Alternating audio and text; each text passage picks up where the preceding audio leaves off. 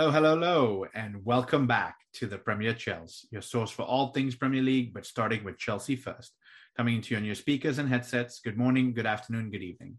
I'm Jackie from Houston. I have Rahul here from Connecticut and Alex from Maine. Guys, how you doing?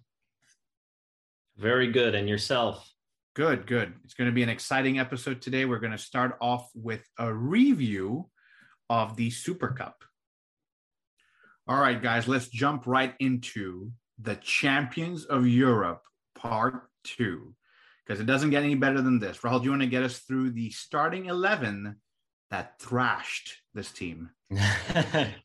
Yes, sir. So Mendy in goal. Chalobah made the defense on the right-hand side. Kurt Zouma played the middle, and then Rudiger on the left. Hudson-Odoi right wing back, N'Golo Kante, Kovacic, and Alonso.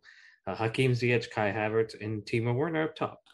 So I think we got that front three close. Pulisic didn't get to start, but he did come on later. I'll let Alex talk about that in a few minutes here. Chalobah starting up in the back. That's pretty good for him. I know we were talking about Christensen, maybe Thiago Silva. So good for the young man to start in a Super Cup final. I'm sorry, we don't talk about Super League over here. We don't talk about that. Yeah, we don't talk about that here. Alex, do you want to take us through the game maybe for a few minutes here? Yeah, sure. I will say it wasn't the best Chelsea game I've watched, but they don't all have to be pretty. The trophy's there. The trophy's in the bag. So the first half was actually quite good from us in terms of work rate. Hakim Ziyech was going crazy. He was dropping pinpoint passes. We should have had more goals with the crosses he was putting in on set pieces, but he had a tidy little finish from close range to make it 1-0 to the Blues. And that lead held for a while. We were looking quite good, honestly. We just really needed to step things up a little bit. And unfortunately, just when we really needed to keep that energy level high, we had an unfortunate injury to our Moroccan wizard who had been playing extremely well. Pulisic came on and got some minutes. He hadn't been planning to start, but he came on a good chunk of the way through the first half to replace Hakim. We went into the second half. Everything was looking okay, but we really had let our energy levels drop, which I think it has to be said. It's still essentially preseason. It's right. August. The Prem hasn't started yet. These players are slowly getting their form and fitness back. But we conceded a goal. Wasn't ideal. We'd conceded a couple chances before that as well. Mendy made a couple fantastic stops. Made up for an error that he made as well with a brilliant 1v1 stop. So overall, we were getting the job done. We weren't quite competing, I don't think, with the same intensity that we have in some matches, but we got to penalties through extra time. And when the pressure was on, the boys stepped up. They delivered. We had our very own my personal favorite, Captain America, banging another penalty in crunch time.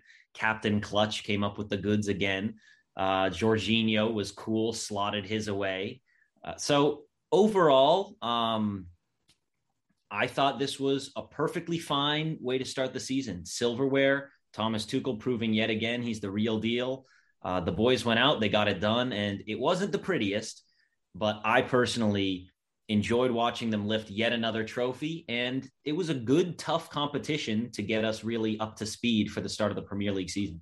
Yeah, as did I. Champions of Europe Part 2. Rahul, I think one thing we want to talk about is Tuchel substituting Kepa in for the penalties, maybe? Yeah, that was an interesting substitution. I don't think I've seen something like that happen since the World Cup in 2014, I believe. When Van Gaal substituted a goalie on for the penalty kicks. I guess Sarri tried to do it and it didn't work. But Kepa showed you why today that, he backed himself, and credit to him. He did a great job. And this isn't the first time he's done it. He actually did the same thing in the Europa League semifinal against Frankfurt at the Bridge, where he came up clutch. So he's got it in him, and he delivered when it mattered the most. Yeah, it's exciting, guys, because this trophy has eluded us for several kind of seasons now, depending on whether we won the Champions League or the Europa Cup. And we've won it a few times here. So maybe it's a little bit of a monkey off our back here. Maybe it's good signs for the new season. Thoughts, Alex? Well, all I'm going to say is if it's sextuple season, this is the way to start. There's no better way than getting us off rolling with silverware. But I definitely think it's a good one to have in the bag. I don't think, I mean, it feels like we just won something amazing, which we did. It's a European trophy. Who's complaining? There are some clubs, I won't name them, who would kill to have a Super Cup in their cabinet. But to win the Super Cup, you have to win a different European trophy beforehand, which is off the table for some of our competitors. So I see nothing really to pick apart too heavily with this performance. I saw some of our boys put in great shifts. Some weren't quite at their very best, but the season essentially hasn't even started yet. So give them time. And if all are bad, or I won't even say bad, if all of our maybe lackluster or average performances end up in silverware, who's complaining? Rahul, I'll come back to you for wrapping up thoughts on the Super Cup. But Alex, I want to stick with you for just a second. Thoughts on some hate Christian Pulisic is receiving online. Maybe you can defend him and clear the air over here. Yeah, it's I don't know. Maybe it's just a vocal minority and it's overblown a little bit from the classic social media toxic nature. But I definitely seen a lot of people singling out Christian Pulisic, who, to be fair, did not drop his best performance. It was not a 10 out of 10. It wasn't even, I would say, a 7 out of 10. But he created a couple good chances. He came on when asked after Ziyech had an unfortunate injury. He slotted away his penalty in the crucial shootout, and we won the trophy. So a lot of big accounts stirring the pot on Twitter that I saw and claiming, oh, Pulisic is looking terrible right now. The fact is, none of our players looked outstanding. I thought Ziyech looked great in the first half. Unfortunately, that got cut short by an injury. But Timo Werner didn't really do much. Mount didn't really do much. Pulisic wasn't able to do too much. They all tried. They all put in a good shift. They put in the effort. They got the minutes under their belt. They got us to penalties, and they got the trophy. So I just don't think there's any real reason to be too negative about any performances. Some players weren't amazing, but I mean, this is, for all intents and purposes, preseason. The form will come, but the results are already here. Yeah, it is preseason. I'll take the trophy in preseason. Rahul, you're wrapping up thoughts on the Cup before we move on to the Premier League. No, like you said, we hadn't won it since '98. A few tough defeats to take in this competition, and last two being in the penalties. So it's good to finally come around and win it. And, like you guys have been saying, performance at this part doesn't really matter. It's just getting fit. And if you add a trophy to it, and in the case of Jorginho and Emerson, if you add a third European trophy to your collection, that's not a bad way to start a new season. Yeah, so to wrap it up, Champions of Europe Part 2, in Jorginho and Emerson's case, Part 3. But guys, let's move on to the Premier League. All right, guys, now that we covered that, let's talk about the Premier League preview. And we are playing Crystal Palace. And I think I actually got this one right. I actually called that we were going to play Crystal Palace first game of the season. So, Rahul, your thoughts on this game and opening up with them? Yeah, you did get it right, and exciting to be just starting up again.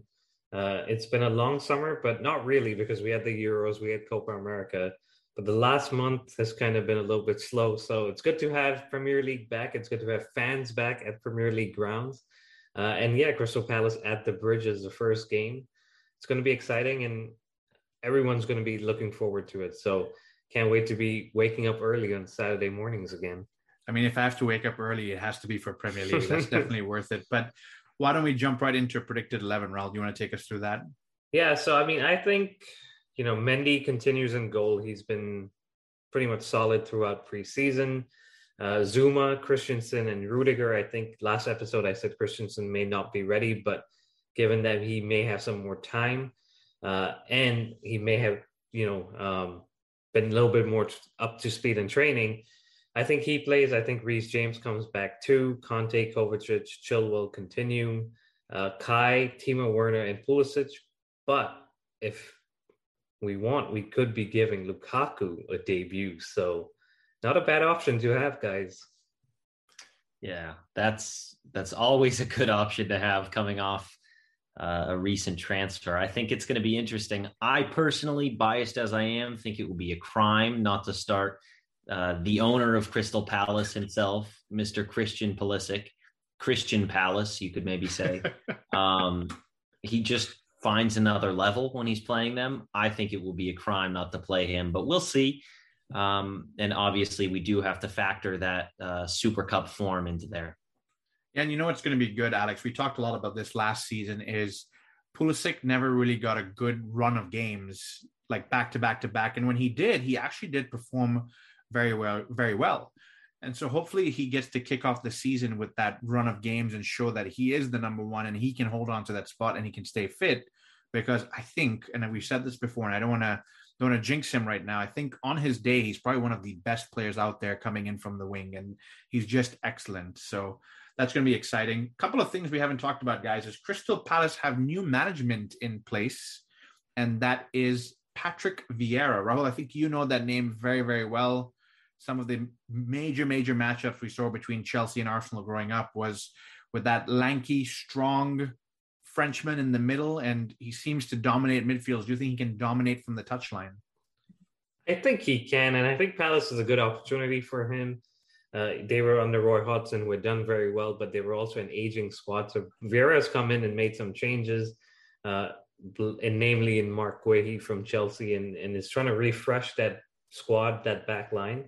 And I think with the right support, which he's obviously getting right now, and just patience, which Palace usually do give their managers some time, I think he could do good. And this is the kind of the next level in his progression. He was in the MLS. He was in, I believe, in France and League. Nice. Yeah. And so now he's coming to the Premier League, and he's kind of doing it right, where he's working his way up. And, you know, all the best to him. He, like you said, was a very, very good midfielder. And it's probably good for the squad to have someone with the experience of playing in the Premier League. Right. Yeah. And speaking of that squad, Alex, they've got rid of like 10 players. And when I say get rid of, guys, I got to clarify. Some have been out of contract, some were released, some were loaned, some were sold, of course, and they've only signed 4. So they are light on experience. And when I say experience, Andros Townsend is gone, Gary Cahill is gone, Nathaniel Klein is gone. So some big names out there that were really holding down that team, and their history is kind of out of there now. So your thoughts on Patrick Vieira and what he's going to be able to do with this relatively new squad? It'll be very interesting to see how he gets on. Now, part of me, the Chelsea fan in me, would say, I'd love us to show that Super Frank was not indeed, I don't know, maybe show that he's levels above even in management. Who knows? But he's certainly a quality player. I'm sure he's going to do good things. He certainly has the opportunity to. Remains to be seen whether he adjusts to the PL level of competition. But we also have our very own Mark Guehi coming from Chelsea to Palace. That's going to be an interesting one. See if he makes us pay. I don't know if he's going to start. I would assume I could not tell you honestly what Palace's starting lineup is going to look like. Do you guys think he's going to be a starter for them? I would assume so, Rahul. Your thoughts? Gary Cahill's out now. He was one of their big players at center back, and Nathaniel Klein at right back is gone as well, and Patrick Van Aanholt as well. So they're light in the defensive line. Yeah. So. Yeah, and Mamadou Sakho. So they've kind of let a few defensive players go. And I think Mark Guehi did make that move to play, and I think he's obviously in line to be a starter, at least at the start of this season. Yeah, that'll be interesting. Hopefully new Chelsea signings Romelu overshadow the recent Chelsea releases, but best of luck to him, I suppose, on the season-long scale. Yeah, I was going to ask you guys a question. So we've seen under Tuchel kind of the front three just interchanging and kind of playing different roles within that front three. Lukaku, to me, no disrespect to him, kind of seems like the focal point, that main player that is there, and then everyone around him obviously kind of rotates. But do you guys think, let's say he's playing with the Pulisic and Havertz, Lukaku floats out to the left and Pulisic goes in, or do you expect more of interchanging, or it's kind of Lukaku's the guy and everyone else kind of does what they have to? Yeah, for me personally, I think Lukaku's the guy and everybody does what they're supposed to. And here's the reason why. I think that we targeted that type of player. We're looking at Haaland early on, and then Lukaku. Those are players that are typically center forwards and really hold down the line, running through the middle, physical, aggressive, good in the air. Why did we do this? I think last season we struggled for a plan B. not just under Lampard, but under Tuchel, was we were playing the false nine. We did have center forwards, but for whatever reason, Tuchel never really trusted them or put his faith in them. And so when there's time for plan B, it was either, okay, Pulisic's going to play false nine, or Timo's going to play false nine, or Kai's going to play false nine, and hopefully one of them will score. And for the most part, guys, I think we did really well playing the false nine, but we never really saw a 4-0, 5-0, 6-0 thrashing under that type of style of play. And so I think what he's doing with Lukaku is, A, I need somebody who's going to smash the ball in the net, and B, I need a plan B. Sorry to say it that way. It comes out a little bit funky, but you really do need a plan B, meaning that maybe Lukaku will be plan A and plan B is rotating those strikers out. Yeah, I think it's certainly going to be interesting to see how he fits into the squad. I was just trying to find an old post I'd made during that game, that infamous West Brom defeat, when I think we lost 5-2. But we actually outscored, quote unquote, West Brom on my favorite metric of expected goals. Now I know there are plenty of quotes out there about people who don't understand football use stats to analyze, but I came out from that game, and at the time I have all along been a big advocate for Erling Haaland, or really just any clinical finisher, because I said the problem and posted a picture of the stats, and the solution with being a swipe to the face of Erling Haaland. Right. Now, I think that goes for pretty much any striker who can just consistently put the ball in the net, because even on a game like that we all regarded as a disaster class, we were a man down, we were defensively in shambles. We, on the chances created by each team, we could have finessed our way to a result. So that, I think, is what we've been lacking sometimes. And that's what distinguishes title winners from title contenders, is that title winners don't always play a fantastic game, but they scrape results when it's needed. And we just have not had that, you could say, luck sometimes, in that there were some VAR decisions that went against us, but that's happened to all teams. So I would say we just need that last little bit of a push, a clinical edge, something to put us over the top when a game isn't going exactly according to plan. And to your point, Jackie, of the plan B, I think it's big having Lukaku, because previously, maybe when we're not getting anything done with our playmaking, we would throw on Giroud, who, to his credit, was absolutely class at his physical aerial ability. He was always a good second option. But this way, with Lukaku on the pitch, you have someone who you can both play in build-up, play in transition, and if it gets late, he's already on the pitch for you to just lob balls into in the box. So he is a very well-rounded player. He's been developing his skills, and I am super excited to see where he is. And I suppose, to answer the original question at the end of this long-winded reply, I do think we formed the team around him to some degree, and that's where I'm excited. I think Timo got a good run out last season. I think he could still have a very good season this year, but I want to see us use a few more of our playmaking style players. That's Pulisic, that's Ziyech, that's Havertz.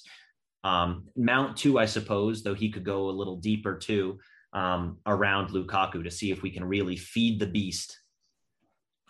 Yeah, you know what? And Alex, even though you gave us that rounded answer, I think it's good for the analysis to understand where everything's coming from. It makes a lot of sense, because I hate to bring up Tammy Abraham, because he's given us a lot of service, but we talked about him quite a bit. Is he misses quite a few chances to get his chance. And so I think, with full respect to Tammy, because I'd hate for us to say sell when he comes back in a few years, but I think that he needs to go develop his football and maybe come back potentially. And that's what Lukaku did. Was he was very young when he came in, and yes, we want him to play. Yes, we saw the potential, but really seeing him squeeze ahead of Drogba was not going to happen. So he went out.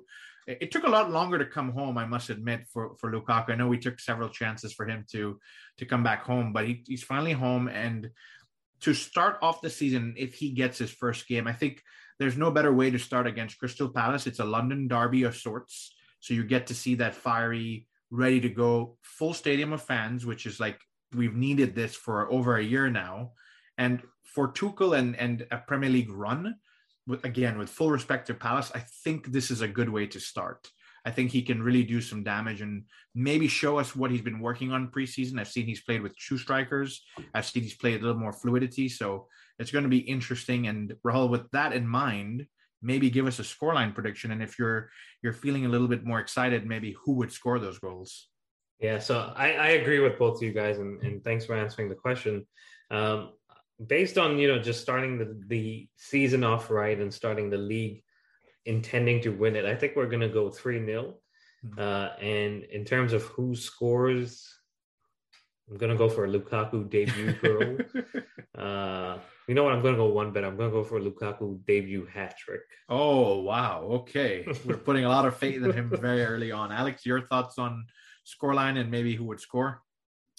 Well, last time we played them, I believe, a little later in the season, I think was the scoreline 4-1 at the end of it. I thought it was 4-0, but Cannot remember. I feel like they scraped a late one against us. I'm not sure. Maybe someone could check me on that. But yeah, I'm checking. I know within 10 minutes, we were 2-0 up on them. And it was Pulisic and Havertz combining to do a madness. I think personally, and I'm a huge fan of Mason Mount. 4-1. There you go. Yeah. In almost my own biased way, I feel like Mason Mount, as the season progresses, due to simply his work ethic, his fitness, his ability to defend as well as attack, I think he becomes undroppable during those crucial middle games of the season, during those heavy runs where you just have game after game after game. Mount almost makes himself undroppable during those times. I would love to see at the beginning of the season, especially against a team like Palace, where we know we can score goals. I would love to see some of these more flashy, creative players, because Mount is plenty creative, but I would love to see Pulisic with his dribbling and chance creation. I would love to see Havertz, who linked up brilliantly with Pulisic last time we played Palace. I'd love to see Ziyech get a chance out there for at least some minutes against them, because he's been blowing it away in preseason. I want to see some of our more typical creators, you could say, trying to feed Lukaku ideally. If not, that was one game we had great success with a Havertz false nine, I believe, and I'd love to see that again. So it sounds like I heard 4 independent goal scorers there, which I'm okay with. That's fine to spread the love. That'll be definitely decent. And to touch on your point, Alex, I think Mount is a little more direct compared to some of these other players. And I don't disagree with you. I think Mason Mount is also the kind of guy that's going to want to play every game. But guys, we have a lot of football to play this year. So I think if he's going to sit out a couple of games, and Alex, to your point, play for, with all respect, a slightly weakened Crystal Palace and let the flair players kind of come up and turn up and get some confidence, why not? I'm okay with that. I'm going to go with a 4-0 result as well. I think I'm agreeing with Alex here. Maybe Lukaku, maybe Havertz, maybe Timo Werner might get one, but most definitely I think Christian Pulisic needs to get a goal on that one as well. Yeah, it'll be interesting as well, because I'm just looking at our schedule. After Crystal Palace, we've got Arsenal, we've got Liverpool, we then have Villa, then we have Tottenham, then we have City. So we're playing 4 of the big 6 inside 5 games with Aston Villa, who are not going to be any small feat given some of the really ambitious signings they've been making. So we are looking at a game against Crystal Palace to hopefully, and you can't, it's the Premier League, you can't write this off, hopefully gain some confidence with a good result there, because then we're looking at 5 straight, potentially very tough games in a row. So it's going to be really thrown into the fire to begin the season, but hey, wouldn't want it any other way for the European champions. No, and it's maybe it's a good thing to get it out of the way early on, so that as we get towards the busy period and the Christmas period, we've got some of those difficult fixtures out of the way. But Rahul, wrapping up some thoughts on the Crystal Palace game, and maybe you can take us into the game you teased a couple of episodes ago.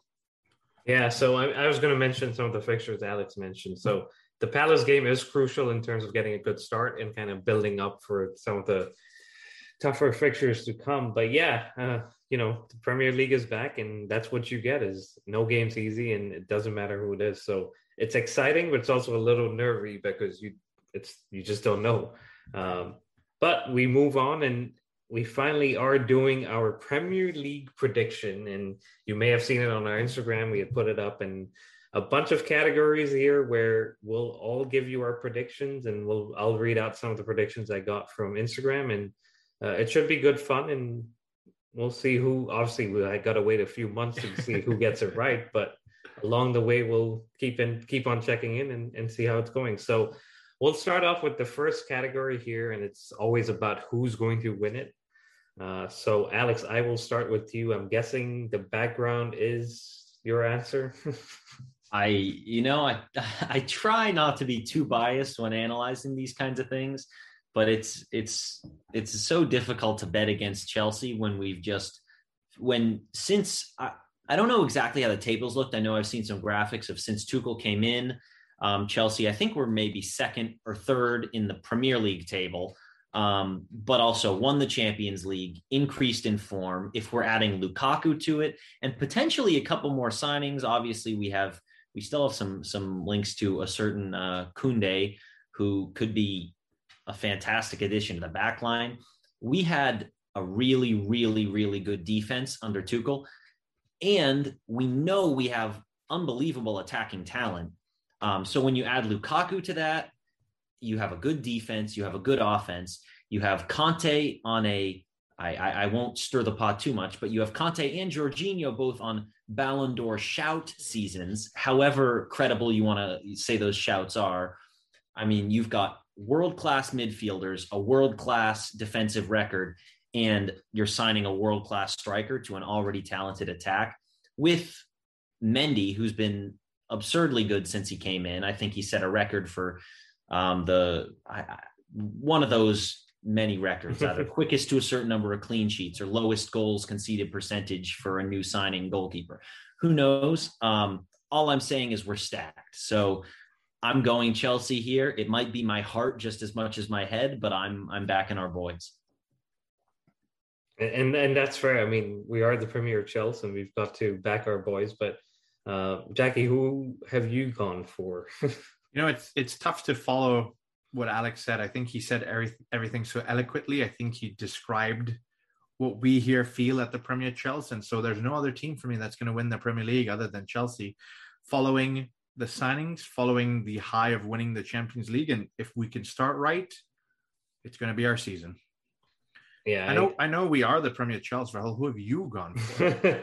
I was going to say, in the interest of keeping things different, and I agree with you. I think as for the club, for Chelsea, winning the Premier League has to be the aim this season because we haven't won it since 2017. Right. And by the time this season ends, it's going to be 5 years. And I think that's probably the longest they've gone under Roman. So very crucial for Chelsea. But I've gone with Manchester City. Just trying to keep things different, but also just looking at that squad, looking at Pep and the addition that is yet to come in Harry Kane. May not happen, but if it does, it's very tough to see beyond them in terms of goal scoring, defending like they did last season, and how well they keep that ball. It's going to be tough to just look past them. I wish that we lived closer so one of you guys could help pull the knife out of my back that Raul has just stabbed in there. Look, no, you make some good points. Manchester City have been, and always in the last recent history, a team that have a lot of strength, a lot of players. They invest heavily. They have a good manager. So definitely one that's going to be in and around there. And so we'll wait till the end of the season to see how that plays out. Yeah, definitely. So we've spoken about the winners. The other important thing that comes up during the season is who's going to be in top four. And if you can win the league, then top four is the next aim. And so I guess from you guys, and myself, we already have one of the top four. So the other three positions, Jackie, I'll let you go first here, is who do you think makes those three spots? Yep, of course, I've gone with Chelsea as number one, Manchester City, number two, Manchester United, number three, and Leicester coming in number four. Wow, so no, that red side of Merseyside, and no team from there? There's the Merseyside and the white side of London, I'll say. We wouldn't call their name right now. They may come up in another question later on. So, No, that's what I'm going with. Now, I don't think Liverpool have strengthened enough based on last season. I think Jurgen Klopp has a lot of talent as a manager. I think he's done great while he's been at Liverpool. I think that sometimes he gets too distracted with things that are outside his control, and that leads to his downfall. So that's going to be interesting. And the white side of London, if they lose their striker, they have a new manager, it's going to be tough to see them in the top four. All right. Alex, how about you? I think personally, having also gone with Chelsea to win it, I could see Manchester United on good form, outperforming Manchester City. And it all does sort of come down to a couple signings, because I think as much as Manchester City, yes, they did win the league last season without, you could say, you're a traditional number 9. They obviously had Aguero, but weren't playing him for a large part of the season. He wasn't available. I think they just need Harry Kane. If they add Harry Kane to the team that won the Premier League last year, they will probably be the odds-on favorites. I still think Chelsea could overcome that, but Manchester United, for me, have the right pieces, especially after. Did they finish? Were they second last season? Yeah. They were. Yeah. So even in some seasons that have been trophyless, disappointing for the fans, a lot of speculation whether Ole is qualified enough to lead them. They're quietly picking up points. They've got the quality. They've shown an ability to scrape late results, which has always just been crucial. Something that, as a Chelsea fan, I've been frustrated with our inability to do at times. I think United could outperform City, but if City add Kane, it's certainly tough to see them slipping. So I think both sides of Manchester make the top 4. And I also have Leicester in there as well. Honestly, that one might be more of I wouldn't say heart than head decision, because there's not too much love for Leicester in here after that FA Cup final. But I just don't see Liverpool strengthening where they need to. I don't see Spurs gelling where they need to. And I certainly don't see Arsenal putting on an impressive push for Champions League football. So for me, it's Chelsea, both Manchesters, and Leicester. Yeah, I hear you guys. And I also went for, obviously, Chelsea second, Manchester United, and Leicester. So we've kind of got similar picks. I do want to kind of touch on what some of our followers and listeners are saying. So Aaron_Aaron.40 said Chelsea to win the title. And Bryce.Nichols said Man City. So kind of along the lines of what we're saying, top 4. Beckham Minder says Chelsea, City, United, Liverpool. So he's going for Chelsea to win. And then someone said same as last year. So that's City, United, Liverpool, and Chelsea. So kind of around what we're saying. A lot of other people feeling the same thing. But we move to the next category here, which is Europa League candidates. And I think, Jackie, that's what you were alluding to earlier, is you think Liverpool and Spurs may be more suited for that. Yeah, I believe so. I think that based on how they've performed and the current quality of their squad, that's probably where they're going to be at. Honorable mention to Arsenal. I think they might be able to sneak in there as well, but you've got Leeds United that are pushing on the tail, not to mention Aston Villa that have looked brilliant last season, and now in the offseason they've strengthened well, even though they've lost Grealish. But for now, I'm going to stick with Liverpool and Spurs. Yeah, you don't think Liverpool, after what they did last season towards the end, to make it, adding Konate and then having Van Dijk back, they can't push further up? I hate to be a pessimist, but I feel that when you go through an injury as serious as Virgil van Dijk did, he's still a top quality player, but we're never going to see the same Virgil van Dijk that had been previous to his injury. Yeah. So it's tough to stay. I wish him well, because he really was an excellent player. But we've seen it ourselves. When a player goes out on such a horrible injury, they're not always the same. So he may need this season to get back up to speed. Yeah. And so for that reason alone, I think they're going to stay in the Europa League position. Whether it's 5th or 6th, I can't tell you right now. Yeah. So Alex, how about you? Yeah, I mean, similar for me, I would say. I think Liverpool, Spurs are going to be in the running there right to the end. And certainly Liverpool, with the defensive strength coming after. They certainly had a tough year with injuries, and then managed to go right to the end and overtake Chelsea, right. Which we probably didn't see coming for a little bit. They really came out of nowhere with some late form. But as I've been saying to my friend who's a Liverpool fan for a while, they're just not being backed in the right way. Yeah. And I've said for years now that the Liverpool peak is just going to be too short. They won the Champions League, which was great. They won the Prem, which was great. But now you have Klopp, who I could see him getting quite frustrated this season. Agreed. All it's going to take is another injury or two. One of his star wingers in Salah and Mane not performing. Isn't AFCON also this season? Yeah. Will Salah and Mane be gone? I'm not sure about that. I'm pretty sure they will, yeah.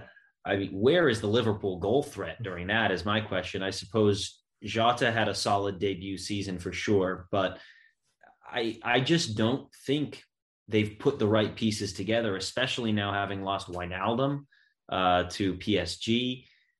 I've told my friend for a while that Liverpool need a creative midfielder, an attacking type midfielder. I think maybe a Mount Havertz type would suit them really well. Now, not those; they're ours, Chelsea property. But they need some creative attackers, frankly, to fill that Coutinho gap. Because as well as they've done with the money from his sale, I think they just need that extra spark. And without it, I see them in Europa League contention. Yeah, it's interesting you say that, and you bring up Coutinho. He's not being picked at Barcelona. And is he available? He is, and he could be an option for Liverpool to kind of not splash the cash and get someone in with his quality for a much less reduced fee.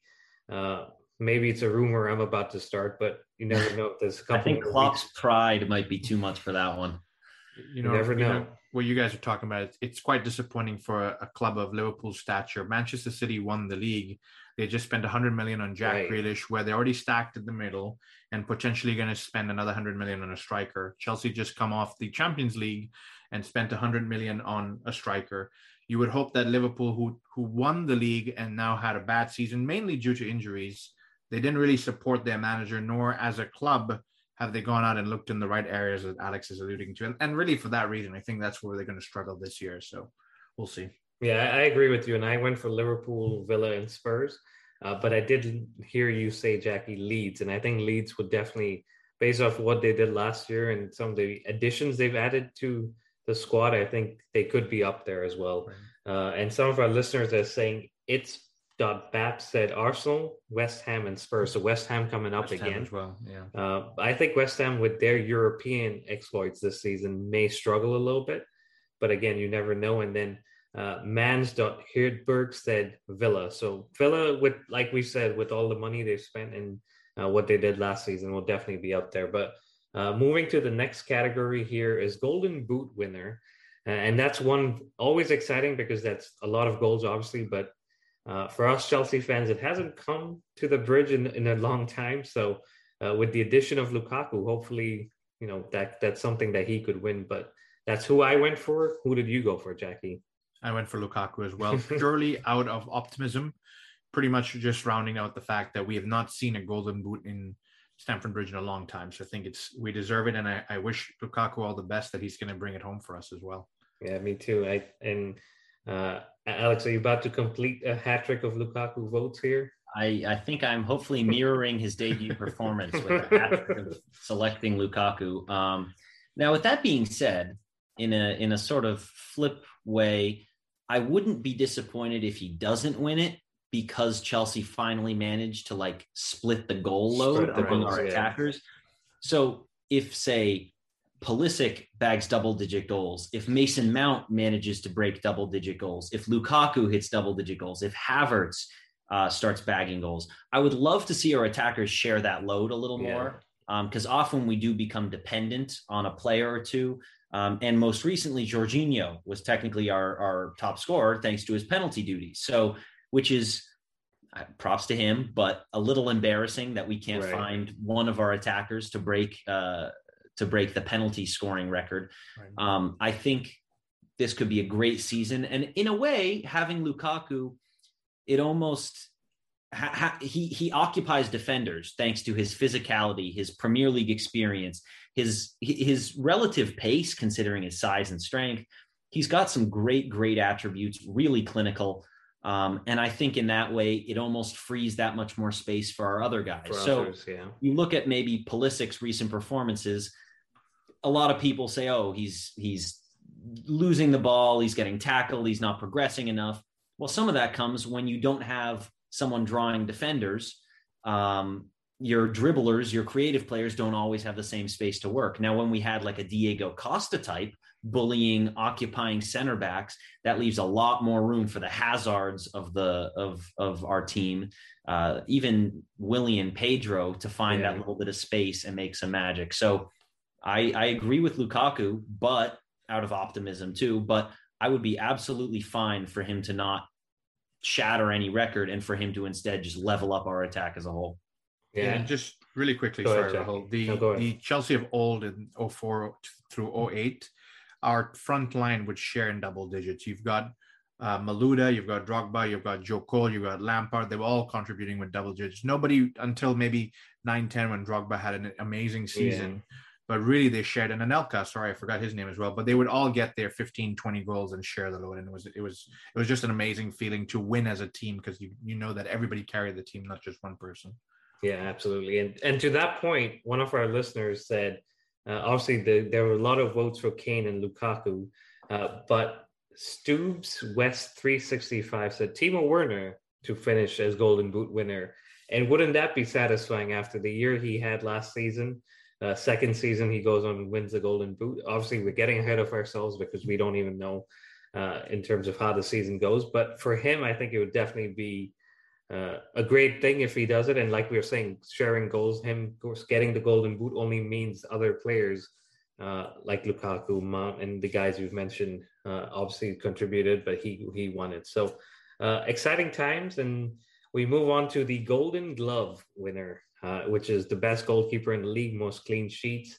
And last season, it was between Ederson, Mendy, and Martinez from Aston Villa. Ederson obviously won it. But I think this season, Eduardo Mendy will push on and claim that award, simply because he had a great season and he's going to push on. And under Tuchel's system, he typically tends to do pretty well, in that position. So Mendy for me. But Alex, I'll start with you on this one. I agree. I think Mendy could get it, just judging off how Tuchel has been able to regiment our defense with the three at the back. We haven't even there's one particular very salty Manchester City fan who on Twitter always starts feuds with me over how defensive we have been, clearly owing to some residual hatred after that UCL final humbling that we gave them. And then I have to bring up the fact that in that game, Manchester City created, I think, the least goal scoring chances since they lost against Liverpool years ago, 1-0. So it's just, Ederson is always a great shout, but I feel like our defense is next level so far from what we've seen under Tuchel. And especially if you're adding Koundé to that mix, right, who maybe, I mean, not that's another big transfer. I won't be begging for more after Lukaku, but that has been a serious rumor. If we even further strengthen our defense, we've already won setting defensive records in the UCL. We were great aside from that West Brom embarrassment in the Premier League. I could absolutely see Mendy doing the business. And at first, I will admit, I thought he was being a bit shielded by our back line. Because maybe a goalkeeper, it's tough to always judge clean sheets on the keeper. Defense obviously has a huge part to play in that as well, in terms of the quality of chances allowed. But Mendy has stepped up when called upon, so I could see him grabbing it. Yeah, I agree with you. I picked Mendy. Jackie, how about you? Yeah, Mendy is a good call. It was a tough one for me. I was going to go with Mendy as well, but in the interest of keeping it slightly different and throwing a bone to Manchester City, I've gone with Ederson. I think he's a wonderful goalkeeper as well, I must say. I watched him play for Brazil as well in the Copa America, and he's got very good qualities with his feet. Not necessarily that's going to help with the Golden Glove, but I just think he's a very all-rounded goalkeeper. And so for me, I think he's going to go for the Golden Glove this year. Yeah, and Alisson coming back in terms of Liverpool just kind of having a better defensive display could obviously be up there too. And Manchester United have added too. So you just, there's a lot of good goalies and defenses in the league. So it's not an easy award to win, but Mendy is definitely going to be up there. In terms of our listeners, again, Mendy Ederson had some shouts, but Phantom_Inc10 said Kepa. And maybe he meant it as a joke, but Alex did mention the AFCON tournament in January, and Kepa is going to get a run out. So you never know. Maybe he pushes Mendy and reclaims that top first spot. So it'll be interesting to see. But we move to the next one, and that is Player of the Year. So that typically goes to the player that's in the title-winning squad. So I'm guessing one of you is going to be picking someone from Chelsea. But Alex, who did you go for? I stuck with my optimism and went with Lukaku, mostly assuming that if we win and Lukaku's also the Golden Boot winner, as I'd predicted, you sort of have to give him Player of the Year, especially in his first season back in the Prem. So that was my shout, but it could be anyone, any Chelsea player. It could be. Jackie, how about you? I went a little bit different. I think for me, games are really won these days from midfield. Every position obviously plays their part towards a winning season, but seasons where we've been really, really good as Chelsea winning titles was we've got Frank Lampard dominating midfields, right. And then later on Cesc Fabregas had some wonderful years dominating midfields for us. For me, it's going to be either KDB from Manchester City or Kante from Chelsea. And really it's come down to who can stay the fittest is what it's going to come down to for me, in my opinion, because I think that last season they were both in and out. And again, when they were in, both of them were incredible. And when they were out, both teams were missing some qualities there. So KDB or Kante for me. I think Kante, I would hope, can be our player of the season again or for the Premier League, because what he's done towards the end of last season and what he did in the Euros and just an all-round player, I hope that he can do it. So we'll see how that plays out. Yeah, definitely. Similar to Alex's logic, I said Lukaku wins the Golden Boot. So player of the year has to be Lukaku, even though I picked Man City to win the title. There's not too much I could give them. So I went with Lukaku. But seeing what our listeners and our followers said, Conte came up and Mason Mount, who has been very good and should have won Young Player of the Year last season. So it's going to be interesting to see. And if he can push and win that award, if in a Chelsea title winning season, that would be great for him. Just before I move on, I have a question for you guys. We've given Lukaku quite a few awards here. 98 million. Are we piling the pressure on him even before he's really kicked the ball for Chelsea in his second stint here? Jackie, your quick thoughts on that one? Lukaku was successful before he left England. He did it with West Brom. He did it with Everton. And as much as people criticize him, he did it with Manchester United. So coming back in for 98, 100 million, he's a finished product. He just went out and got some European experience. The pressure is warranted. He should be able to do it. I agree. Alex, how about you? Yeah, I think there's no reason to baby him at this point. We bought him for the reason of coming in and leveling up our attack. And I wouldn't be heaping that pressure on if I didn't think he could deliver. I think he's in the form of his life. He's been in a press conference saying, people talk about Lewandowski and Kane saying they're world class. They always talk about good form for me. He said, I think I'm at that level where I deserve to be called world class. And he certainly showed it in the most recent season. At Inter, he's been fantastic, helped lead them to their first title in a while. So I think, yes, it's pressure, but it's a good kind of pressure because I think Chelsea fans are confident. I think he'll be confident in his abilities, and I'm looking forward to seeing what he does. But the best part is we have such good attacking depth. If heaven forbid Lukaku is out of form, we also have Kai Havertz, one of the best young talents in the league. We've got Christian Pulisic, who's fantastic on his day. Hudson-Odoi, who loves to attack. Ziyech, who looks like a reborn machine. Mason Mount, who's an absolute beast, both offensively and defensively. And Timo Werner, who we signed last summer window, and yet who still we know has levels more to his game that he can add, even though he was quite good for us and ended up with 26, 27 goal contributions in all competitions, a bunch of penalties won. We've got crazy good depth. So yes, pressure on Lukaku, but at the same time, there are a lot of guys vying for those places.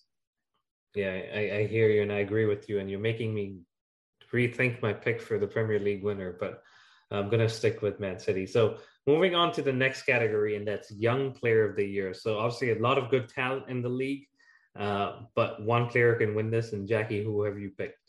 Another tough one, like Alex mentioned, names that are definitely already young players at Chelsea and Kai, Pulisic, Mason Mount. I mean, just in Chelsea alone, but I've gone a little bit different. I think one man that's coming back to the Premier League in Jadon Sancho will probably surprise a few people in his qualities. We watched him a little bit at Dortmund. He's got a lot of pace, a lot of finishing, contributes to goals. It's going to be good for Manchester United. They needed somebody strong on the wings to help them. So I think Jadon Sancho for me is going to be the young player of the year. Yeah, that's a very good shot. Alex, how about you?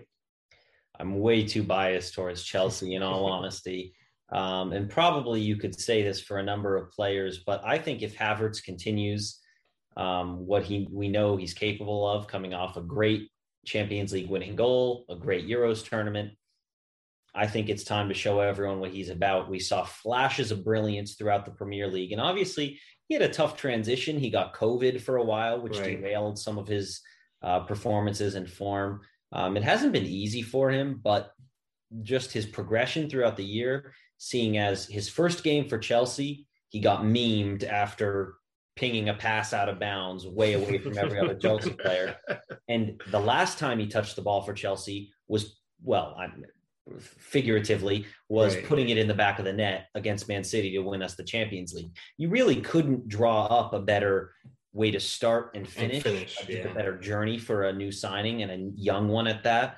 And if he continues on that trajectory, I think it's a breakout year for him, especially if he can find a way to gel with Lukaku. We're looking at the best strike partnership in the league. Yeah, that's exciting to just think about. And I agree with you. I think he's going to have a better year than he did last season. And he's kind of coming into his own in terms of, expressing himself and doing the things that we know he can. So that's a great shot. I went for Harvey Elliott from Liverpool. He's been having a good preseason. He can play a couple of different positions. And I think, like we've said, with Liverpool not strengthening as they should have, he's going to get opportunities. And if he can take them and impress, that award is up there for him. Our listeners have some interesting takes too. So Logan_7 has went with Bukayo Saka, who had a great year and is a great shout. Josh_Bruce has gone for Armando Borja. And that's a Chelsea lad who's most likely on his way to Southampton, but if he gets the time, he could impress too. And then there's another shot for Saka and Foden from James Cargill. So it's just the English talent, coming through and impressing, and it'll be good for the league and England themselves, who, need these players. So moving to the next category, and that is, on our Instagram, I called it a little bit different, but I'm trying to be respectful. So I'm going to go with disappointing signing of the season. And that's mainly down to the fact that they didn't perform like they were expected to. So I'm going to go with Leon Bailey at Aston Villa. A lot of potential, a lot of hype against his name. Finally makes his move to England. Not sure if he will live up to or fill the boots Jack Grealish has left. And so that's kind of why I've gone for him. But Jackie, who have you picked? This is a controversial one because when this name is said, a lot of people are going to start screaming and yelling, but I've gone for Rafael Varane. I think the center back position is, many positions are very highly scrutinized, but the center back position is an easy one where a goal could quickly come from. And so you can really put your team down. Strikers are also highly scrutinized, but if they miss a goal, you don't necessarily lose a game. Right. If you concede a goal, you can lose a game. And I think coming into a new culture, a new country, different language, it might be hard for him to settle into. Now, I know Harry Maguire's there, and Harry Maguire's been doing well for Manchester United. Victor Lindelof has not been doing terrible, so I think this might actually end up lifting Victor Lindelof's game, and maybe Varane wouldn't get as much game time as he's expecting. But again, a world-class player, so I'm just going to leave it out there that I think he might not have the best season that a lot of people are thinking he's going to have. So you gave Manchester United a little bit of credit with Young Player of the Year, and you've taken it back with disappointing signing of the season. That is correct. Alex, who have you picked? I personally have gone with Grealish.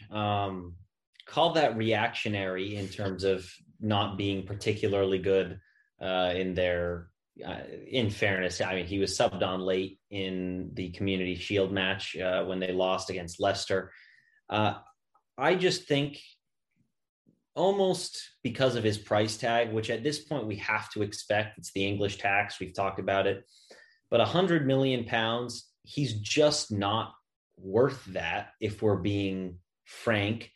I don't think many players are worth that, but it's the way the market is. It's what we knew Man City would have to pay to pry him from his boyhood club where he just signed a long-term deal. So we knew it would happen. I still think he's just not quite necessarily going to get even game time isn't a guarantee, because you say, oh, they've just splashed 100 million on a player, he better perform well. You've got some fantastic players in there. You have your young player of the season. Our thoughts are clear on that one. Mount was robbed, but you have Phil Foden, you have Riyad Mahrez, you have some fantastic talents who could absolutely keep Grealish from being a locked on starter. If he doesn't impress on this big stage, and he certainly has the ability to, but if he doesn't impress on the big stage, there's nothing stopping Pep, a man infamous for his rotation, from saying, you know what, I've got proven players who can come in and do this while you regain your form. So I don't know, maybe that one's, he could absolutely come back, bite me in the butt, and grab 25 goal involvements, but that's who I'm going with this time. Sorry, go ahead. No, go ahead. Pep's done that before, where they had invested a ton of money in Zlatan Ibrahimovic at Barcelona many years ago, and after that he just sent him back saying he wasn't the right fit for the club. So it's not like they've spent money before and ended it with, and he's signed many right backs and left backs in his time there for good amounts of money, and they just don't make it. So he's not afraid to put somebody out if they're not the right fit for his squad. Yeah, I agree with you. And I think Jack Grealish, like you guys have been saying, is a great player, but he's not going to be the main guy, and that may affect him and knock his confidence down a little bit. But definitely an interesting one. I'm going to read a couple of the ones we got from our listeners. So Chelsea Blues News _19 said Sancho. And it's.baps, I think, misunderstood the question, but I want to read his answer because it's kind of funny. He went with Martial. And so not a new signing, but a player that's been in the league for a while and it kind of has been disappointing the last few seasons. So another one of those, and could be his last one at Manchester United, but that'll be interesting to see. We move to the next one, and that is signing of the season. So a lot of signings have been made, big signings, a lot of money has been spent. I'm going to go with my Golden Boot winner, Player of the Year, Romelu Lukaku, as the signing of the season. Again, I feel like I'm putting a lot of pressure on him, but like you guys have said, it's warranted, and he comes in and has a job to do, and he's going to do it. So that's my signing of the season. Jackie, who have you picked? I have gone for another striker. He may not get the Golden Boot, but I think that this was a good investment from Aston Villa, taking that 100 million of the flop that Jack Grealish is going to become per Alex, of course, and invest that wisely. They've gone and picked up Danny Ings. And I think that Danny Ings, honestly, on his day when he's fit, is a real class Premier League striker, somebody who can lead the line, and a piece that Chelsea's missing, which is banging those opportunities. And so they've strengthened up front. Aston Villa really didn't have a proper center forward last season. They were kind of swapping out players here and there. I know they have Wesley that's around, but he also struggled through injuries. So if Danny Ings stays fit, I think he's going to be a really, really big deal for Aston Villa and push them towards those Europa League spots like we were talking about. Yeah, that's a good shot. And we said on not the last one, but the one before episode, that was kind of a signing that came out of nowhere. And even though they have Ollie Watkins as a striker, Danny Ings brings an experience and a different level of characteristic to that team. So that's a great shot. And Warwick Jack _ agrees with you and said that's his signing of the season. Alex, who have you picked? Like you, I have stuck with the idea that if Lukaku grabs the Golden Boot and Player of the Year, he certainly should be the signing of the season. Now, with that being said, I mean, having just almost out of nowhere hated on Jack Grealish, now I'm envisioning him linking up with Kane and KDB and Foden and Mahrez in full flow, and I'm imagining him breaking assist records. So it's such a toss-up at this point because you just don't know who's going to gel. But I would say I'm confident in Lukaku for sure. I will say on the Grealish case, if Manchester City do manage to grab Kane, which I think is the dominant narrative at this point, that could be serious because if Grealish starts getting man marked and being treated as the big threat for City, I mean, almost when Hazard was at Chelsea, people knew he was the threat. Hazard's ability was out of this world. He could still impact games. I think if Grealish gets marked out of it tactically or player to player, he could struggle. But when you have Harry Kane in the team, how do you not tell people that Kane is the big threat? I mean, it probably takes two center backs focusing exclusively on Harry Kane to keep him shut down. So that could be a game changer for how the players around him at City perform. But I will stick to my word, stay with Lukaku, and hope that Big Rom bags the goals for us.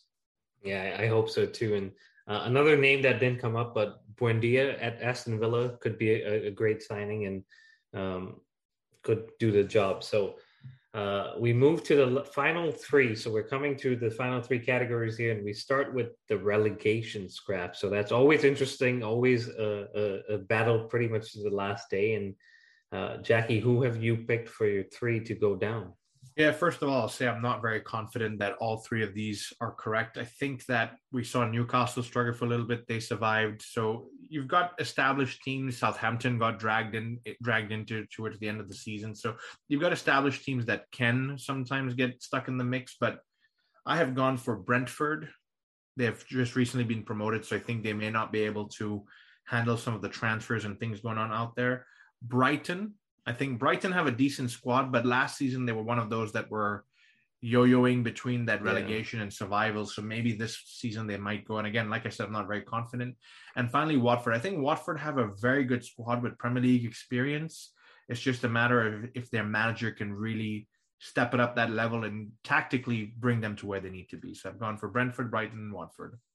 Yeah, and those are three teams. I mean, two of those just came up, and Brighton, like you said, almost went down last season. So a good shout in them. I'm going to give you mine because I know Alex has a fun one, maybe not, but definitely one to kind of save till the end. So I'll give you mine first.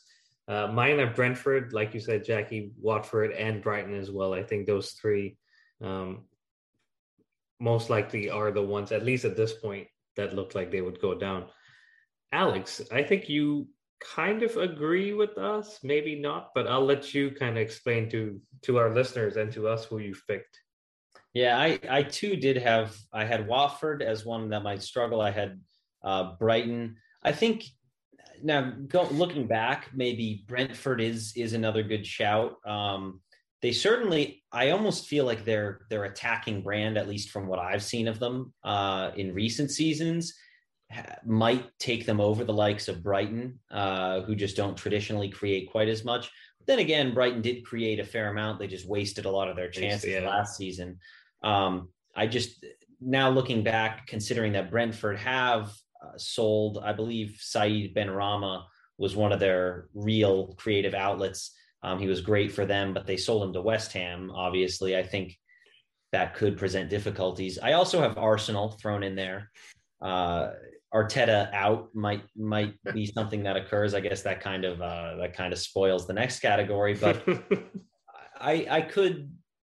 I'm kidding, but also at the same time they need something big to happen because you cannot. We make jokes about small clubs, big clubs. Who's the biggest in London? Small club mentality. Yo, Chelsea, whatever. European trophies. You can take all the banter and throw it aside. If you finish 8th and then don't make some drastic changes, you can't be taken seriously. Chelsea have had some horrific league finishes, and then somehow thrown in among these really bad seasons, they will either win an impressive trophy during that season or come back and win the league the next year. You have to show some fight because every team is going to have crappy years. But you cannot make crappy years a habit. And that is what Arsenal are in danger of, because the teams they're going to be facing are extremely strong. There are so many strong teams this year, and I think they could be in trouble. Now, will it be relegation material? Doubtful. Would I celebrate that like a Chelsea Champions League win? Perhaps.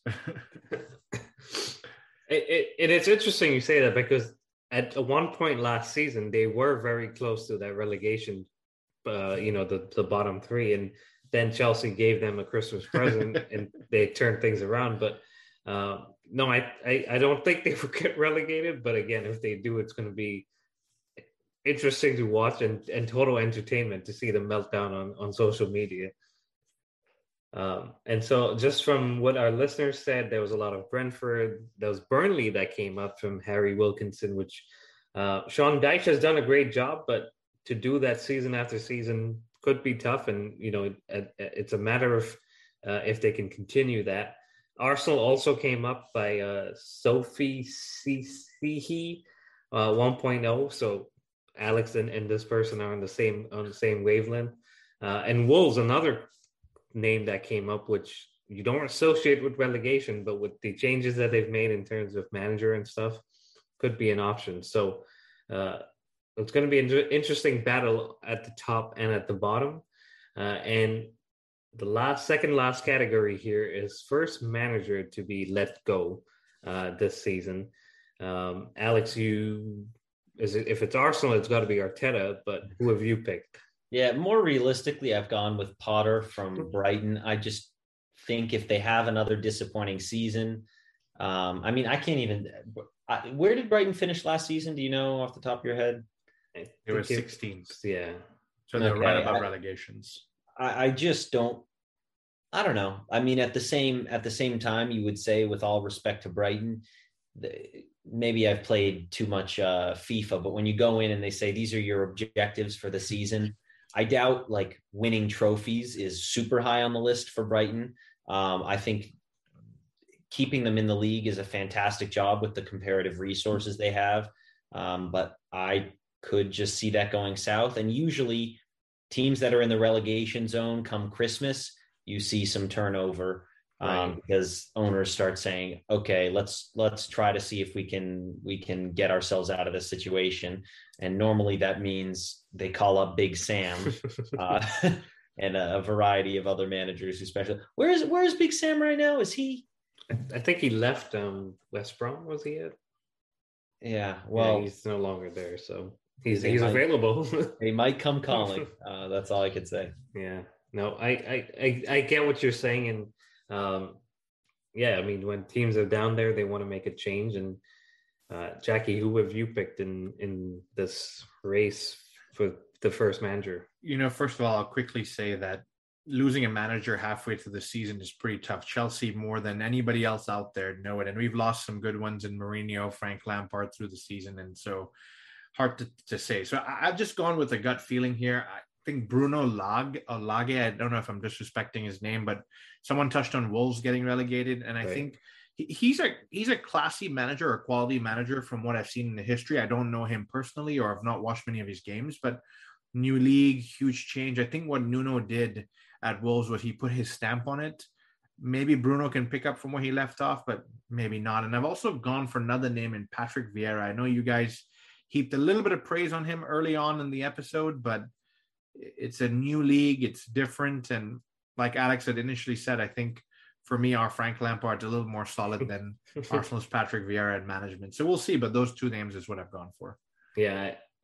And those two, like you said, new to the league and trying to adjust, may not be able to do that in time and end up in a relegation scrap, or just not be successful as expected. But I went for Arteta, and not because Alex thinks they're going to get relegated, mainly because this season Arsenal are being covered by the Amazon team. The All or Nothing crew is going to be following them. And just what happened to Spurs the last time this documentary was being filmed, I think Arteta might not have that much of a stick to kind of hold on to in terms of what happened last season. So if Amazon wants some drama and fireworks, a firing at the Arsenal manager's position may get them that. So that's my reasoning for it. And some of our listeners went with Hasenhüttl came up, which is an interesting call because he's done a good job, but towards the end of last season, Southampton did slip. Nuno came up for Spurs, and Pep Guardiola came up as an option, which I mean, if things go south at City after spending 200 plus million, you never know. The board may say no, but it's very unlikely. So the final category here, guys, and we're coming up to something positive. I didn't want to leave it at a sacking, so I said let's do something positive, and that's playmaker of the season, assist king, like they say. And I can't think of anybody else but Kevin De Bruyne, especially with that attacking lineup that Alex has been mentioning with the players. It's going to be very tough to overtake him. So that's who I've picked. Jackie, who have you picked? I wanted to go with KDB, but I wanted to be a little bit different. I've gone with Jadon Sancho. I think he's got a mean cross on him. He's got that pace that we talked about. I picked him for my young player of the season as well. So for me, Jadon Sancho might be getting those assists that we're looking for. Yeah, and with the attacking lineup they have in Martial, yes, but Edison Cavani, Bruno Fernandes, Rashford, that's definitely going to be some goals that they'll put away. Alex, who have you picked? Yeah, I did pick KDB for whatever reason. I almost feel confident guessing that he won't be the playmaker of the season simply because I feel like there are a lot of other players who maybe play in a more advanced role who have the potential to form a great strike partnership this season. So like Jackie said, I think Jadon Sancho, if Cavani's looking clinical and Sancho is linking up, you could absolutely see that happening. If Kai Havertz forms a good partnership with Romelu Lukaku and Lukaku comes into form, I could see that developing into a really, really lethal partnership.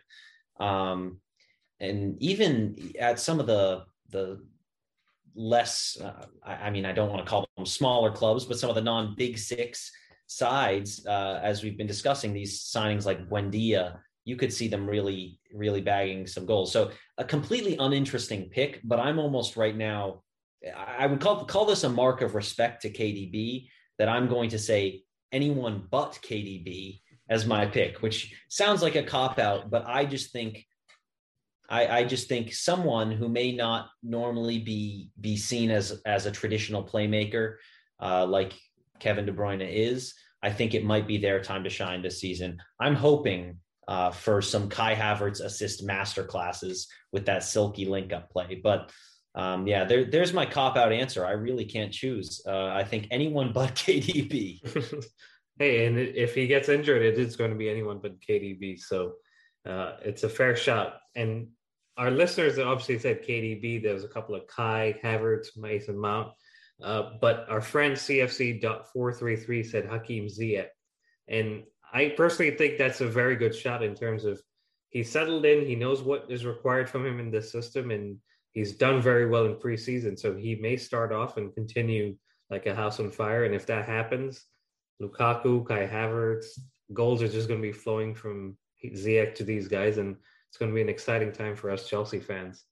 But that's kind of what we had in terms of our predictions. We covered throughout the whole league different categories, and we'll look in throughout the rest of the year in terms of how we did with our picks, and then at the end we'll see who was the closest or maybe got them all right, and Arsenal would be in the championship. But yeah, exciting times coming up. And before we wrap this up, guys, our fantasy league is still open to join. So please go ahead and join it. It's fantasy.premierleague.com, and the league code is LQO.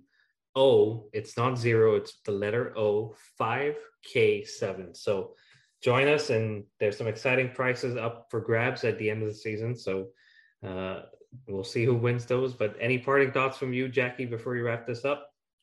No, I think it's exciting to have the Premier League back. It's going to be, like I said earlier in the podcast, if I have to wake up early for anything, it's worth it to wake up and watch Chelsea hopefully win. And it's been fun doing the game with you guys. It's going to be exciting at the end of the season to do maybe a look back and see what we voted on and what the results were. Absolutely. And waking up early means you can grab some kickoff coffee to keep you up and get the games going. Alex, how about you? Any parting thoughts? I can't wait to win the league, boys. I love the confidence. That's all he has to say. So that wraps it up, guys. Thank you very much for listening. Please continue to subscribe, like, and follow us. It's at the Premier Chels, Apple, Spotify, Google, and Instagram. And on Twitter, it's at Premier Chels. Please drop Alex a follow as well. It's at Pulisic FC22. And as always, send us your feedback, and we will be back to do a Palace review and an Arsenal preview. So until then, stay safe and up the Chels.